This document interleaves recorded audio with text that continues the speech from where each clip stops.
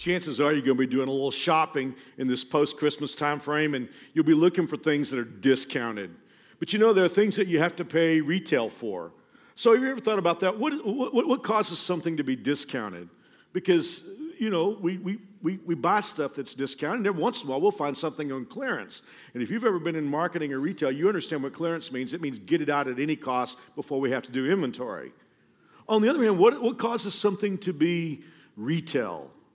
Well, obviously we know that if it's discounted, either there's something wrong with the product and it has to be marked down because it's got an issue, or there's just so much of it that you need to get rid of it. On the other hand, something is at retail because there's value there that is settled. And beyond that, every once in a while, we actually wind up having to pay a bonus for a product. I remember reading Forbes or one of those magazines, and a few years ago there was an new automobile model that came out. And when someone went to buy one of these automobiles, they had to plunk down an extra $1,000 above manufacturer's suggested retail price. Why would you pay more for something than is retail? Well, there are only a couple of answers for that. Number one, perhaps the item was worth more than the manufacturer thought it was when they put it out for marketing, or it's just so rare that supply and demand forces us to pay more than even retail price. And if there's so small supply and so much demand, then it can actually go to the place where there's a bidding war for the product. Well, you guys know clearly I'm not here to talk to you about automobiles or clothes or houses. I'm here to talk to you about our lives. And every day of our lives, you and I walk into the marketplaces of life. And I'll tell you this several times, and so I'll try not to be redundant, but I'm not talking primarily here about money. I'm talking about the personal value that leads to special opportunities. We walk into the marketplaces of life. For instance, we walk into the career marketplace, and we walk in with a value, either discounted, retail, maybe bonus.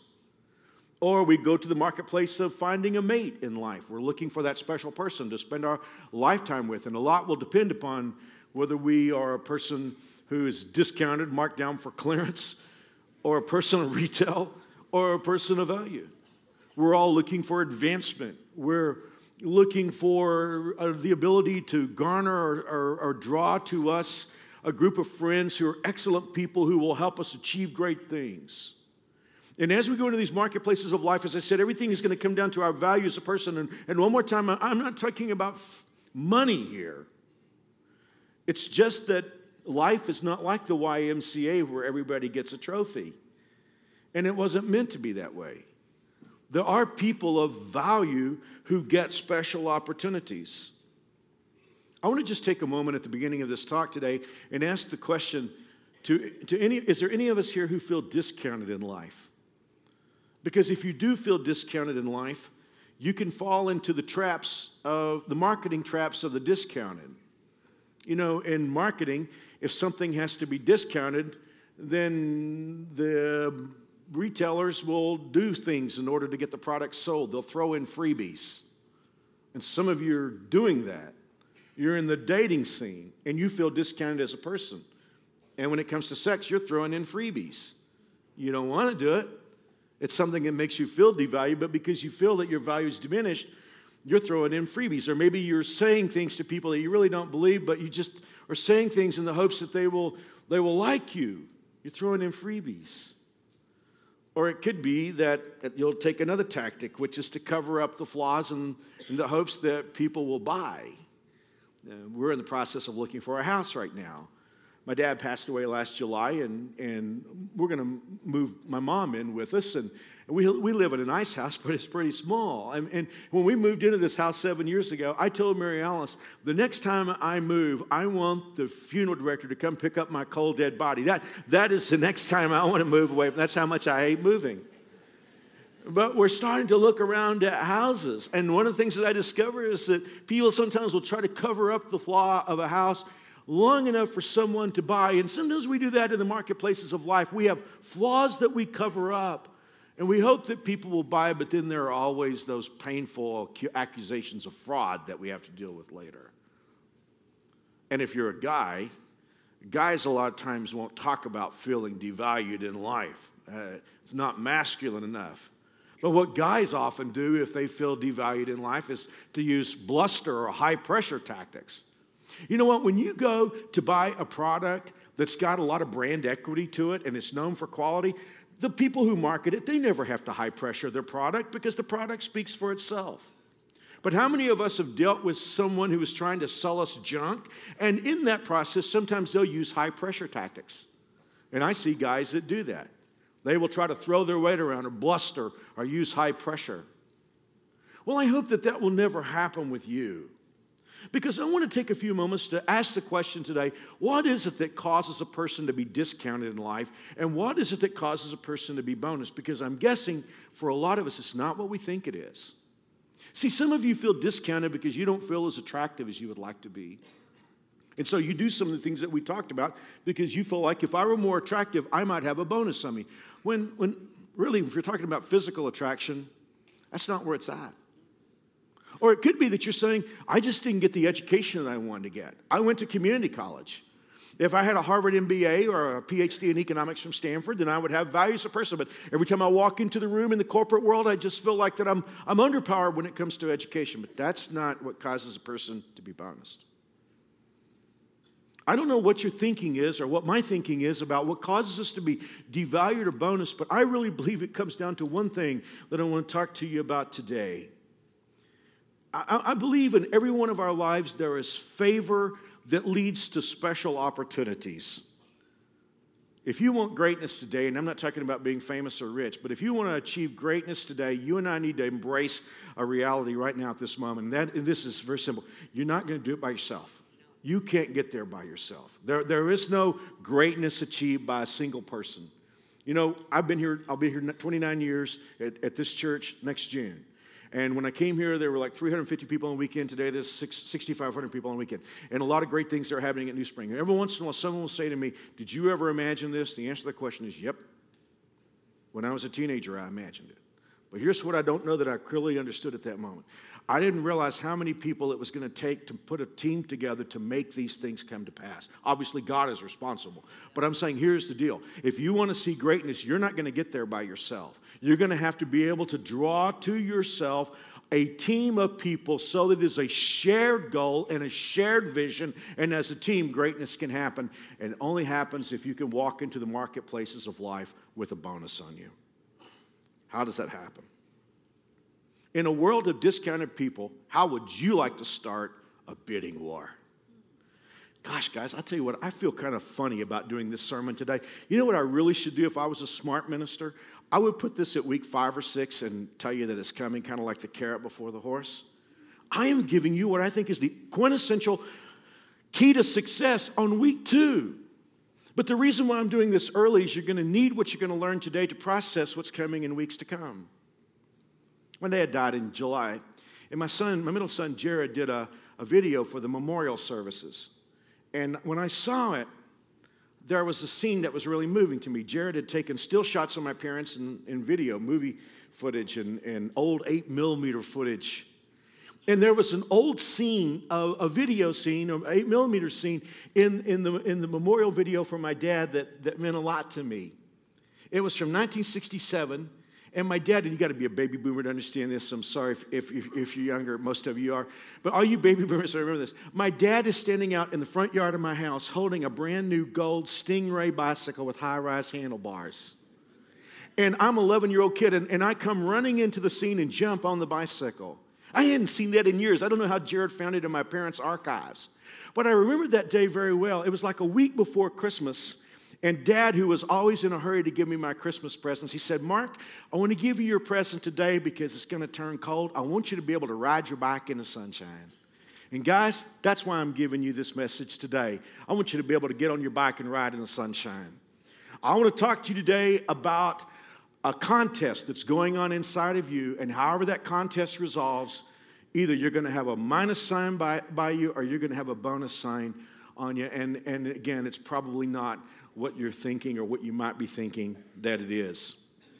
Real quickly, let me give you an idea about our series. It's called Going Pro. Going Pro because we're looking at the book of Proverbs, God's book of wisdom.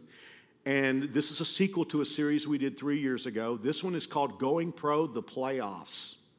Much of God's book of wisdom, the book of Proverbs, is in the form of what we call antithetic parallelisms. It's a big word. Parallelisms just means it's two statements side by side that form a single statement. Antithetic means these are opposing ways of looking at life or opposing ways of life. For instance, you will have the wise person does this, but the foolish person does this. The angry person does this, but the person of self-control does this. That's why I've called this series The Playoffs. Because see, here's the thing. You and I have contests that are taking place inside of us. We're like the playoffs, and as the Chiefs discovered last Saturday, only one team can advance. I'm going to talk to you about two ways of life, and you can't have both of them. You got to pick one of them, and one of them's going to go on and play the next week. The other one's going to fall back. So with that in mind, let me talk to you about the two teams today that we're going to introduce, or to meet. The first team, I think you're going to know this team very well. There are so many players on this team. It's why people get discounted. And there's just so many, and they have so many issues that they're always discounted in life. I don't think you're on this team, but you're going to know people who are on this team. And if you're in management, you're just going to shake your head a whole lot today, okay? Not in disagreement, but just in recognition. Before I introduce this team to you, let me give you a little bit of background. In 70s, 80s, and 90s, as we watched America grow more permissive and demanding and selfish, we began to see a change in people. We saw it in kids. We saw it in people that we dealt with, did business with. And we saw it in total strangers. It was just that we didn't know what to call it. It was as if it was an emotional cocktail of three components: pride or arrogance, rebellion, and stubbornness. See, stubbornness, I think, is a catalyst that causes the cocktail to be active. I have three sons, and they got so tired of hearing me say this, I'm sure. I always told my boys there were four groups of people in life, four groups. The first and the best group is the smart and the humble. Smart and humble people can do anything. If you're smart here today and you're humble, the sky's the limit. Then group two is dumb and the humble. That's the best I can hope for. We're not smart, but we can be humble. And the thing about the dumb and the humble, they're always overachieving. It's like, how did she do that? How did he get that job? Well, he's dumb, but he's humble. And God will bless those people. I'm so thankful for that. And then group three is the smart and the stubborn. They're always underproducing. They're always wondering why life never works for them because they're smart. But the problem is they're stubborn. But I told my boys the group four is the one that nobody wants to be on. That's stubborn and stupid. Because see, stupid and then stubborn locks it in. And so that's sort of the issue with group one. And not knowing exactly what to call it, we coined a term for what we were seeing. We called it attitude. And interesting, we took a sort of neutral word and we said, man, he's full of attitude, or she's got attitude. And I think the reason we didn't know what to call it was those three things coming together: arrogance, rebellion, and stubbornness. Now, we're going to meet this team in Proverbs 9:7. Actually, we're going to meet both teams in Proverbs 9:7 and 8 because you have an antithetic parallelism. Let's meet team attitude. The Bible says anyone who rebukes a mocker, it's God's term, anyone who rebukes a mocker will get an insult in return. Anyone who corrects the wicked will get hurt. So don't bother correcting mockers. They will only hate you. There we go. Team attitude. Let's meet team two. And this is the team that you're on today because, number one, if you had attitude, you'd probably be in a traditional church or you wouldn't be here today. In fact, that you're here ready to hear this message, so I'm guessing you're on this team. Notice the three verbs that frame team two. But correct the wise, and they will love you. Instruct the wise, and they will be even wiser. Teach the righteous, and they will learn even more. To me, you can sum all that up in the word coachable. Coachable. That game, that contest is going to play out inside of you, and only one team can advance. You can't be coachable and full of attitude. You're going to have to pick one. And here's the thing.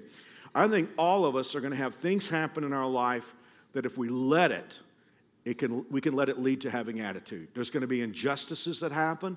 We're going to have disappointments in life.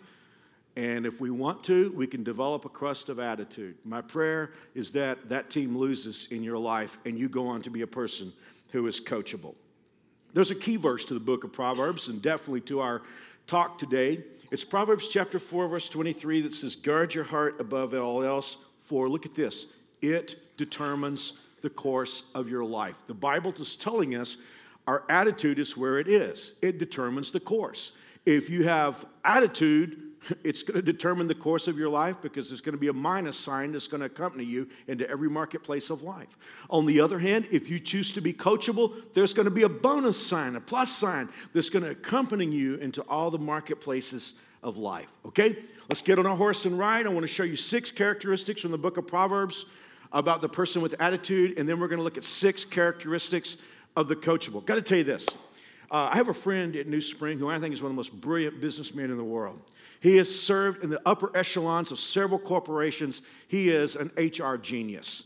And so we were going to have lunch together on Friday, and I told him ahead of time, I said, I don't know of anybody who's got more HR experience, more corporations than you do. I'm going to talk about the distinction between having attitude and being coachable.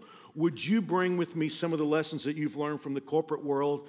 And I'm going to bring some lessons from Proverbs. Now listen, this is a fact. Friday, we sat down together and we put our list on the table at the restaurant. It blew my mind how that those lists were so similar, almost identical, and at times word for word.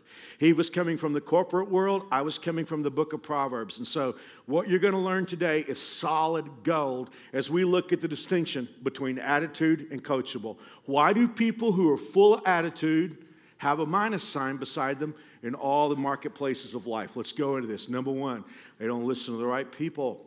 In every one of our lives are going to be right people and wrong people. One of the reasons why people with attitude don't listen to the right people is usually right people tell us to go uphill, right?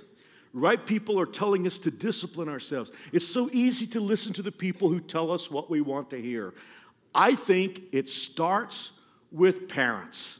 I think that one thing about a coachable person is usually from the very beginning, they listen to their parents. If this freaks me out, how can 2 kids grow up with the same parents and one of them will be full of attitude and the other will be coachable? I don't know the answer to that. Let's read this. Proverbs 13:1, a wise child accepts a parent's discipline. Look at the verb, accepts a person's discipline. A mocker refuses to listen to correction. I don't counsel anymore, but back in the day I used to, and I remember a family called me several years ago and said, would you talk to our teenage son? He's really having a lot of problems. And so he came in, he sat down in my office, and he folded his arms like this, and clearly he didn't want to be there. I wasn't crazy about being there myself, but in any event, he just like sat down like this, and you could just see his full attitude. So I said, well, help me understand what's going on in your life. And he said, my parents don't understand me. I'm thinking, well, that's the first time I've heard that. I think I said that when I was 16, you know. My parents don't understand me. And then he really got me with this one. He said, my friends are the only people who understand me. My friends have my back. My friends are the only ones who get me.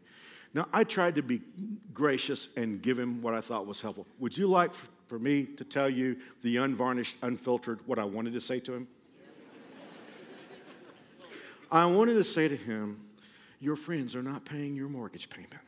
They are not paying for the bedroom you sleep in. They are not paying for the clothes on your back. They are not paying for the food that goes in your mouth to keep you alive. According to CNN, it costs $241,000 to raise a kid from birth to 18 years of age, and a lot of parents are going past that 18 mark.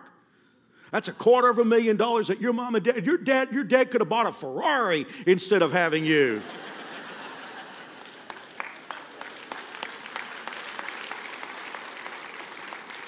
Man, your mom could have had an unlimited shopping experience on Fifth Avenue, but they wanted you. And all your friends have invested in you is some adolescent emotions. Now, I'm not trying to be harsh here today, but guys, here's the deal. You hold me accountable to tell you the truth. That's why we have New Spring. This is not a traditional church. This is a straight talk place.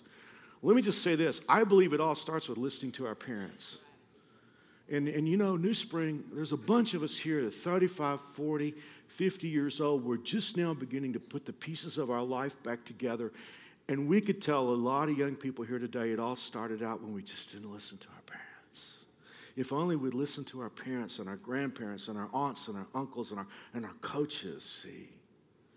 But we didn't listen, and we hit the wall, and now we're just beginning to put pieces back together. Well, we also learned this, I said that the first thing about people with attitude, they don't want to listen to the right people. Actually, they don't want to listen to anybody. In Proverbs 18, verse 2, it says, fools have no interest in understanding. They only want to air their own opinions. If you want to caricature somebody with attitude, all you got to do is draw somebody with a big mouth and no ears. Because see, people with attitude, they don't want to hear you. They want to talk to you. Here's the weird thing about it. I don't think we have anybody with attitude here. It's just not a New Spring thing. But in case somebody wandered in with attitude here today, it could be that somebody's listening to this talk saying, oh, Mark, you're absolutely right. There are people that just aren't teachable. Nobody's teachable in my life. Mm-hmm.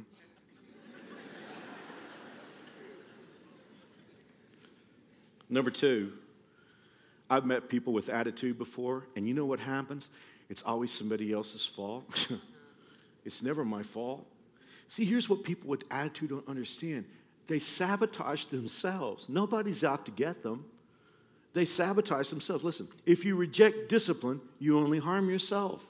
Well, let's work that problem backwards. Who only harms themselves? The person who rejects discipline. Proverbs 13:13, people who despise advice are asking for trouble. Who is it who's asking for trouble? People who despise advice. One of the most chilling verses in the Bible, and like I say, nobody here has attitude, but just in case anybody does, you might want to look at Proverbs 6:14 and 15. They constantly stir up trouble, but they will be destroyed suddenly, broken in an instant. Here's one of the most chilling phrases I know of in Scripture. Broken in an instant, beyond hope of healing. Whew. My friend, my businessman friend, I asked him a question. I said, in all your experience, do you ever see people go from being people of attitude to coachable people? And he said, very rarely. Guys, I've tried to explain this 4 times already, and I don't think I've ever done it well. I'm going to try it one more time before I get through with this sermon, see if I can explain it. Do you know what the weird thing about that is? It would be the easiest thing in the world to go from a person of attitude to a coachable person. The problem is you would have to hear the coaching that says you have attitude and need to change, but the person with attitude won't listen to coaching. It would be the simplest thing in the world to change teams. But most people never do because they won't hear the coaching that says if you have attitude, you're going to blow up your life. So that's the second thing. They sabotage themselves. Number 3, if you're in management, you're going to love this one. They are angriest when caught. For one thing, they don't even understand what the problem is. Proverbs 14:9, fools make a mock of guilt. In other words, what's the big deal? Yeah, I blew this up. The auditors are freaking out. But what's the big deal? Proverbs 17:12 says, it's safer to meet a bear robbed of her cubs than to confront a fool caught in foolishness. Some of you in management know what this is like. You know somebody's got a bad attitude. They demonstrate all the time. And then finally the thing happens, and there's no doubt about it. There's a paper trail that goes straight to them. It's clear. They did it. You bring them in, you set them down, and you hope that it becomes a teaching moment. But, they're angry. They're mad at you. You're saying, I didn't do anything wrong. You did something wrong. My friend from business said this, and I thought this was classic. He said, they can never connect the dots that say, I got caught, I did something wrong. They can't connect those two things. Here's the strange thing about that. All of us are going to get caught. In the sense that every one of us is going to screw something up and ultimately be accountable for it. I have, you have. People with attitude get caught for doing things. People that are coachable get caught doing things. Let me give you a body language distinction between the two. Because see, here's the thing. When a person with attitude gets caught, and there it is very, very clearly, paper trail, there's a trail that leads right to them. Here's what a person with attitude will do. They'll put their hands back and say, I don't know how that happened. It's not my fault. Somebody else's fault. Now, here's what all of you coachable people do when you get caught. And clearly you've done something wrong, you screwed something up, and you're being held accountable for it. You will hold it and look at it and say, how did this happen to me? I want to learn from this. because this feeling of being accountable for screwing something up is so painful. I don't ever want to feel this again. What can I learn from this moment? Guys, I'm going to tell you, I've screwed a lot of stuff up and I've had to answer for it. And those have been the most powerful teaching moments of my life because I am saying to myself, whatever it costs, I am never going to let this happen to me again. But a person with attitude can never let that moment be a teaching moment. Number 4, they won't pay the price for success. There's always a price for success. It only happens by accident on television. Real success has a cost associated with it. Proverbs 21, verse 29 says, the wicked bluff their way through. And then, number 5, take a deep breath for this. And everybody who's in management, you have a company, you have a small business, or you're in HR, you and I need to listen to this. People with attitude, number 1, should never be hired. And number 2, if hired, should not be kept. People, because here's the thing. You can help somebody who wants to learn. You can help somebody who makes mistakes, but who's coachable. But you never want to hire somebody with attitude, and you don't want to keep, because every once in a while, somebody with attitude will cover up the flaws until they get hired, and then if they're hired, they should never be kept. And Proverbs is going to give us 2 reasons why you should never hire the person with attitude and why you shouldn't keep them if somehow they get through. Here's number 1. Honoring a fool is as foolish as tying a stone to a slingshot. Now, I want to make sure you get the picture here. When I was a kid growing up in Texas, we used to shoot slingshots. And you put a rock or something hard into a slingshot, put it in the pouch, and you pull it back and you let it fly.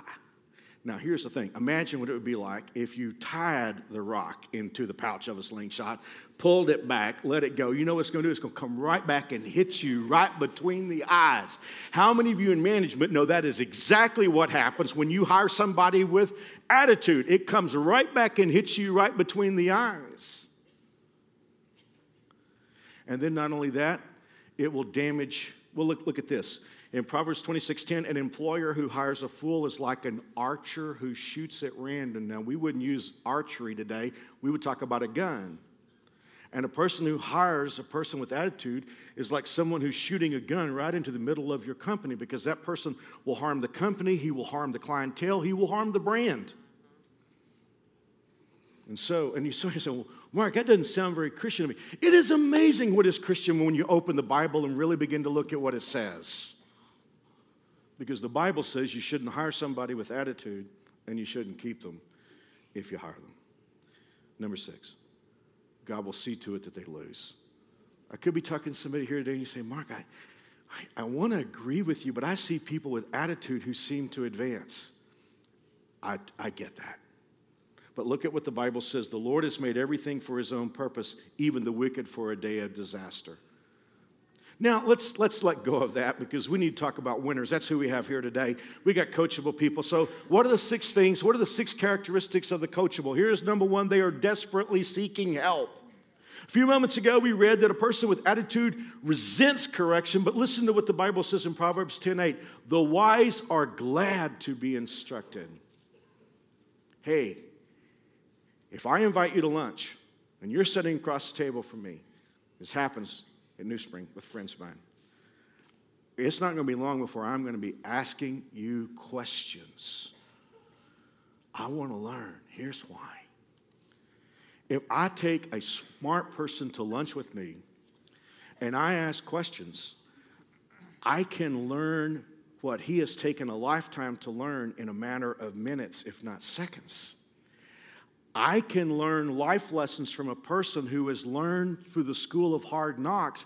I can pick up what the conclusions are from that experience without going through the hard knocks. Instruction, coaching, correction is the best bargain out there. If you listen to people, you will get wiser and you will know what they know. I discovered that when I had a chance to have lunch recently with one of the greatest leaders who's ever worked in Wichita. He's a major player all over the world. And there's a book, an autobiography that he's written about his turnaround successes with some of the greatest corporations in America. I read his book. I couldn't wait to have lunch with him because I thought, I got all these questions I want to ask him about it was like sitting down with history. You know what? Every time I asked him a question about whatever he'd experienced, he just kind of gave me a short answer. He'd turn around and ask me a question about what it was like to pastor a church. See, he'd never turned a nonprofit around. And I thought, here's one of the most brilliant men in the nation. He's the chairman of the board of a major corporation, was about to catch a plane, go to China the next day. And I'm thinking, here he is picking my tiny brain. That's the thing about coachable people. See, coachable people want to learn. They realize that coaching is the best bargain out there. Number 2, coachable people are always growing. Let me read this to you from Proverbs chapter 15, verse 32. If you listen to correction, you grow in understanding. I think you could even shorten that down and say, if you listen, you grow. You know, I've been fortunate through the years not to hire very many people with attitude, but here's what I've learned when I do. When you hire them, they're right here. You come back a year later, they're right here. You come back 3 years later, they're right here. You come back 5 years later, they're right here. They just don't ever go anywhere. On the other hand, I've hired some people that didn't go to college. I've hired some people that didn't have a scintillating educational background. Maybe weren't the most talented people in the world, but they listen. And they start out down here, but 3 years later, they're here. And 5 years later, they're here. And 7 years later, they're in the stratosphere somewhere. And people are calling them all over the country asking for advice. Why? Because coachable people grow. This is why, if you're coachable, you walk into the marketplaces of life with a plus beside you because you're always developing. Number 3, I'm going to mention a word, and if you're a coachable person, you're going to have a particular attitude toward this word. And if you are a person of attitude, you're going to have a particular feeling about this word. Okay? You ready for the word? The word is loyal. Loyal. See, here's the thing. If you're a coachable person, you have a good feeling toward that word. If you're a person with attitude, you have a bad feeling toward it. Listen to what the Bible says. Loyalty makes a person attractive. Loyalty. See, here's the thing. If you want to get the best kind of mate, you're going to have to be a loyal person. If you want to have the best opportunities in life, get the best kind of career, you got to be a loyal person. Listen, here's what I'm convinced of after thinking about this a lot. I don't think a person with attitude can be loyal. I think there's an endemic issue with a person who is full of attitude. That person can't be loyal. Why? Because attitude is all about self. And people that are all about self are never loyal. I don't think a coachable person can be disloyal because they have walked down an intellectual trail.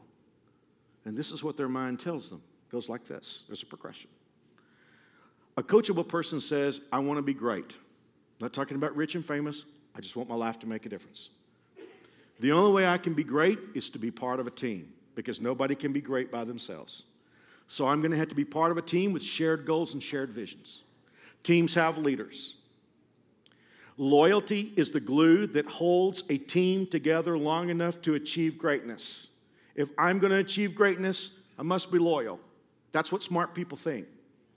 And so here's something that you and I need to really take to heart, is that loyalty is something that leads to greatness. And if you're a person who's coachable, you know what it's like to be loyalty. And loyalty works both ways. You know, if you're a boss, it's important for you to be loyal to the people who work for you. You know, I have the privilege of having a large staff here, and every Thursday morning I have lunch. You met Michael a few moments ago on stage. I have lunch with our breakfast with our high school pastor and a junior high school pastor. And they're a couple of bright leaders, and boy, they try to learn everything they can. But the last thing I always say to them is, what can I do to help you win? What can I do to put you in position to win? And I always say, guys, never forget, I work for you. Loyalty works both ways.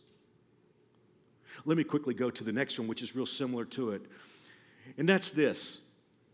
Coachable people understand authority, and they leverage that all the way to success.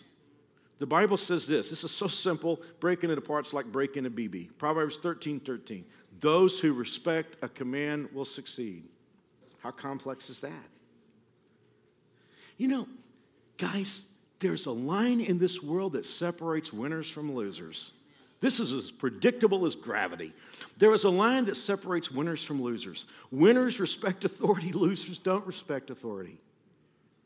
And if you're here today, I don't think anybody's like this, but if you're here today and you say, I just have a problem with authority. Yeah, and you're always underproducing. And you always tell people, I don't know why I'm underproducing. Everybody else knows. My mom was here at the 4 o'clock service and the last service. And I told her, she's getting close to 90. And I told her, I said, I owe you and Dad an unpayable debt because of the things that my mom and dad taught me. Prime on the list was to respect authority. In my household, the teacher was always right. I mean, if I got in trouble at school, I got in real trouble when I got home. And so it didn't really matter what the circumstance was, what I was complaining about. It didn't matter. The teacher was right. Now, did my parents really think the teacher was always right? No. But they had a larger issue at stake than a particular assignment or a particular grade. They didn't want their son to be a fool. And so they taught me to respect authority. They taught me to respect our country. They taught me to respect our elected leaders. They taught me to respect law enforcement officers. And I cannot tell you, as one of Group 2, the dumb and the humble, I cannot tell you how far that has brought me in life because, oh, guys, I'm out of time, but could I just tell you something? You can't just understand half of authority. I meet a lot of people who want to understand half of authority. They only want to understand authority when they're in charge. Can't do that. You either understand authority or you don't understand authority. And here's the thing. The person who respects a command today will be giving a command tomorrow. Oh, am I out of time again? How does this happen to me? All right, let me get finished. Number 5, coachable people draw top people to themselves, sometimes even their enemies. And I'm talking to some coachable people here today. And here's the thing. You got people who love you right now who at one time didn't like you at all. But the more they got to know you and the more they got to know what you're about, they'd start taking steps towards you. And now they're some of the closest people in your life. Why is that? Proverbs has it here. A sensible person wins admiration. And here's the proverb I always call the John F. Kennedy proverb. This is Proverbs 16:7. When people's lives please the Lord, even their enemies are at peace with them. When Kennedy was elected in November of 60, there was a gap of time between the November election and the January inauguration. So he went down to Palm Beach, the family compound, to spend some time in warm weather. And he brought in some national leaders, and he wanted to learn from them. And one of the leaders he brought in was Billy Graham, evangelist Billy Graham. And so President Kennedy and Billy and a couple of Kennedy's friends played around to golf together, talked. Anyway, they were taking Billy back to his hotel. And before Billy got out of the Lincoln convertible, he was about to go into the door, and President Kennedy called out to him and said, Billy, do you have any scriptures for me that will help me? And Billy Graham gave Kennedy this scripture. When people's lives please the Lord, even their enemies are at peace with them. And after he went to the hotel, Kennedy loved that. And he said to, I think it was Dave Powers, his friend, he said, boy, we could use that. We made some enemies in this campaign. He said, we could use that. And so can you. See, when you are coachable, you are attractive. And you draw people to you, even sometimes people that don't like you at first. Finally, let's end where we ended, in opposite to the person who has attitude. Now the person who is coachable, God will see to it that they will win. The Lord mocks the mockers, but is gracious to the humble. In other words, the person who is teachable, God will give that person even more than they deserve. I'm 3 minutes into overtime. I've got more to tell you. I wish we could talk another 20 minutes. But let me just close here. Guys, in my lifetime, I've had the privilege of meeting some truly great people. Now, I've met important people and powerful people, but I'm not necessarily talking about that. I've had a chance to meet who I thought were some of the greatest people in the world. I never met one truly great person who had attitude. The irony is, I discovered that the truly greatest people I ever met were always people who were very coachable. I don't have time to tell the story, but I'm going to do it anyway. I'm a pastor. If you're an attorney, you're going to think about whoever you think is the greatest trial attorney in your life or whatever. If you're a doctor, you may think about the greatest surgeon or whatever. But I'm a pastor, and I've lived my life looking at pastors. I always felt that in my lifetime, the greatest pastor in America, and he passed in 2005, but I always thought the greatest pastor was a guy who pastored in Memphis named Adrian Rogers. Adrian pastored a church called Bellevue. Now, you got to realize, church leaders of all denominations, when Adrian Rogers talked, he was like E.F. Hutton for all you old-timers. We all listened because Adrian was just like the voice of, it's like his voice was like God's, you know. I don't mean really like God, but I mean it was awfully deep. But anyway, I just listen. And Bellevue, his church was the gold standard of churches. I mean, if you walked into Bellevue, everything was going to be excellent from stem to stern. I mean, they did seasonal performances at Christmas, Easter, 4th of July. Well, way over 1 million people. I mean, it was just phenomenal what Bellevue was. Somehow I wound up getting in his orbit. And I was speaking in Ohio, I think it was, and back in the days of Northwest Airlines, I had to fly through Memphis on my way home, and he heard about it, and he asked me to have lunch with him. And he had a little dining room outside his office, and so it was just he and I, and we sat there, and bless his heart, I finally had to end it. He'd stayed there all day. We were there 3 or 4 hours. And in the process of time, he told me about something. Now, many of you will know Rick Warren as the author of Purpose Driven Life. But Rick wrote a book before he wrote Purpose Driven Life that really was controversial and made lots of people angry. He wrote a book called Purpose Driven Church. And he pointed out a lot of the issues with churches. And boy, I'll tell you what, it hit the fan. So Adrian and I were sitting there at the office, and we were in his dining room, and we were talking about purpose-driven church. And here's what he said to me. And listen, he's about 68 or 69 at the time. He said, Mark, I read Purpose-Driven Church.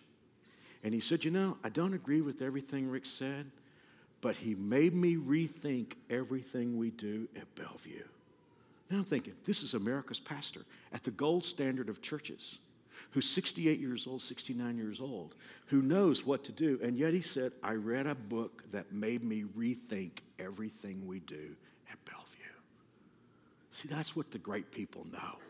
Great people know that success, and this is the thing I've discovered, the greater they are, the more coachable they are. Well, guys, I should have waited several weeks to give you this, but I wanted you to be able to ride your bike in the sunshine. Thanks, God bless. I'll see you next week.